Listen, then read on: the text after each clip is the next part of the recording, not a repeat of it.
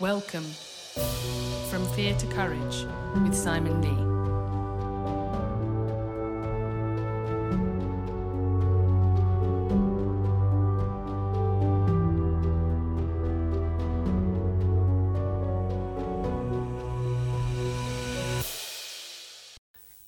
Today I want to talk about seeking death in life, a terminology understood by the Far East for thousands of years.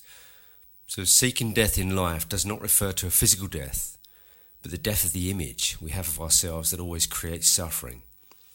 Now this image could be the victim, the aggressor, or even someone that sees themselves as a spiritual being and portrays that everywhere they go. As a coach, I see all of the images people have created. It's often defended and justified, sometimes aggressively, because it's who they think they are. The image often speaks for people. It says things like, I'm just not like that. Or, that's easy for you to say, but that's just not me. Or, but you don't understand what I've been through. Most people don't know who they are. All these are the fixed image identity that has been created from the past. People will also frame you into the image they need you to be. This includes the helpless, the protector, the hard man, the life and soul of the party, and many more. And once we are framed and perceived a certain way, it becomes harder to break free. And I know people have framed me in the past. I went through the aggressive stage as a young man, the tough guy, feeling the comfort of being framed this way. And yet, I knew it was a lie. We all know it's a lie, and this is the seed of suffering that grows. These days are more confusing for everyone to frame. One moment I may be comforting a client through massive grief, or having an emotional moment myself after seeing a child in their darkest moments. But the next I may be physically training someone in martial arts high-intensity setting to get a specific response from a client. This confuses people when they see this. They feel they just do not mix. But yet none of this is who I am. There are moments in time, in a single expression, that can be relinquished at any moment. And one of the most powerful stories I read decades ago was by a Scottish gangster called Jimmy Boyle, and he wrote a book called A Sense of Freedom. It was out of print for a long time, but I think it's just come back in print if you want to check it out on Amazon. So it's Jimmy Boyle, A Sense of Freedom. And Jimmy got in prison for a murder he claims he didn't commit, but he was a very violent man. And I think this was set in the 1960s, early 1970s, and the book portrays the most graphic battles between the prison guards and the prisoners. And Jimmy describes how often there were 6 prison guards would come in and beat him senseless where he's unconscious for sometimes days at a time. So it's a graphic read. But there's part of the book which is extremely powerful, and they did make a film of it, but it didn't portray it in the film quite as well as the book. And basically Jimmy was so violent he was put in solitary confinement for all day, I think 23 hours a day. I think he was allowed out for exercise on 1 hour, but maybe he didn't even have that. It's a long time since I read the book, but it was during this time in solitary he got a hold of a book on yoga and meditation. And it obviously really captivated him, so he built up to a program of 4 hours every day of yoga and meditation. And it was during that immense peace and space that he created in that caged prison cell that a thought came into his head, that a realisation. It was beyond a thought.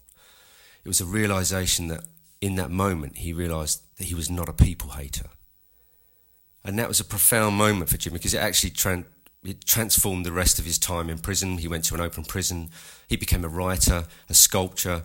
He did many, many good things with his life. And it all came from that moment of creating peace, creating space within himself.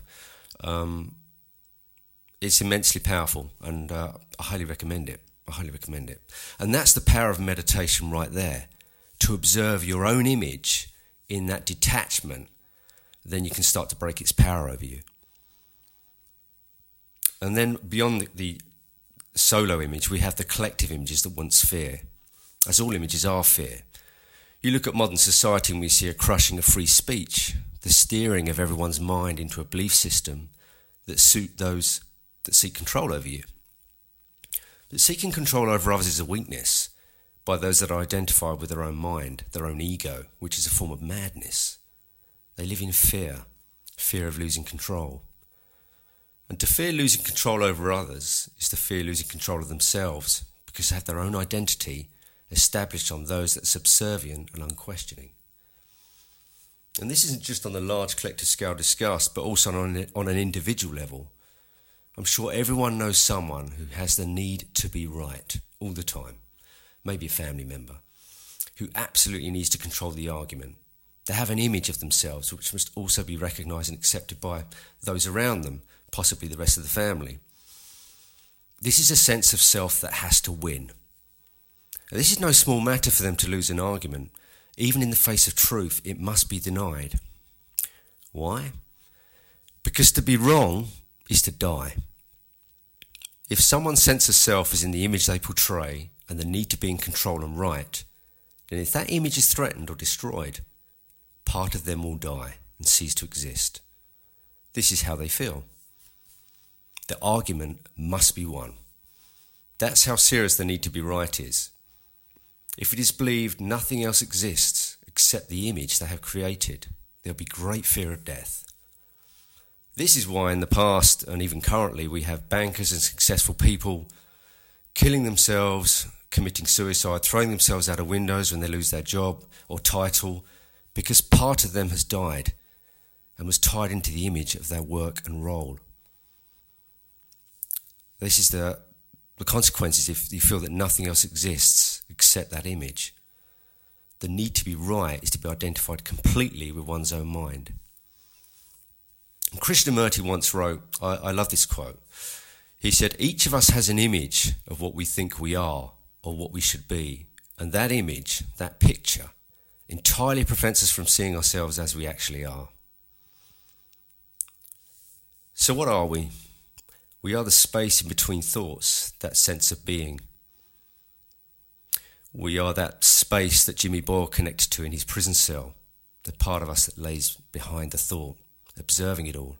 We are the part of us beyond time, a stillness that we connect to that makes us feel alive when in nature. It is here real virtues are accessed. When thought stops and we stop identifying ourselves with our own mind, our true being can emerge. Even if we lose everything we thought we were, we are still there. We still exist. Sadly, for those that live in the trap of the societal image, it will take the moments before death for that image to completely dismantle. But our own insignificance becomes the greatest power we can acquire, because we are free to see and pursue our own expression, create great work in whatever form that may be, without any sense of self attached to the result.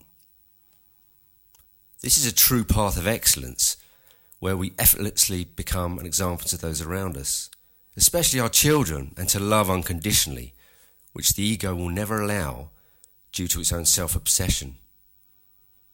The alternative is to live the dead life, caged in the narrow perspective of our own ego-created image. Seek death in life so at the end of your existence there is nothing else to fade but your own physical form. I will finish with a brilliant line from the actor Jim Carrey, the comedy actor Jim Carrey. He once said, "When you create yourself to make it, you're going to either let that creation flow and take a chance in being either loved or hated for who you really are, or you're going to have to kill who you really are and fall into a grave grasping onto a character you never were." Powerful stuff by Jim. And I think it's worth everyone observing themselves and asking, what am I creating, or what have I created? Thank you for listening.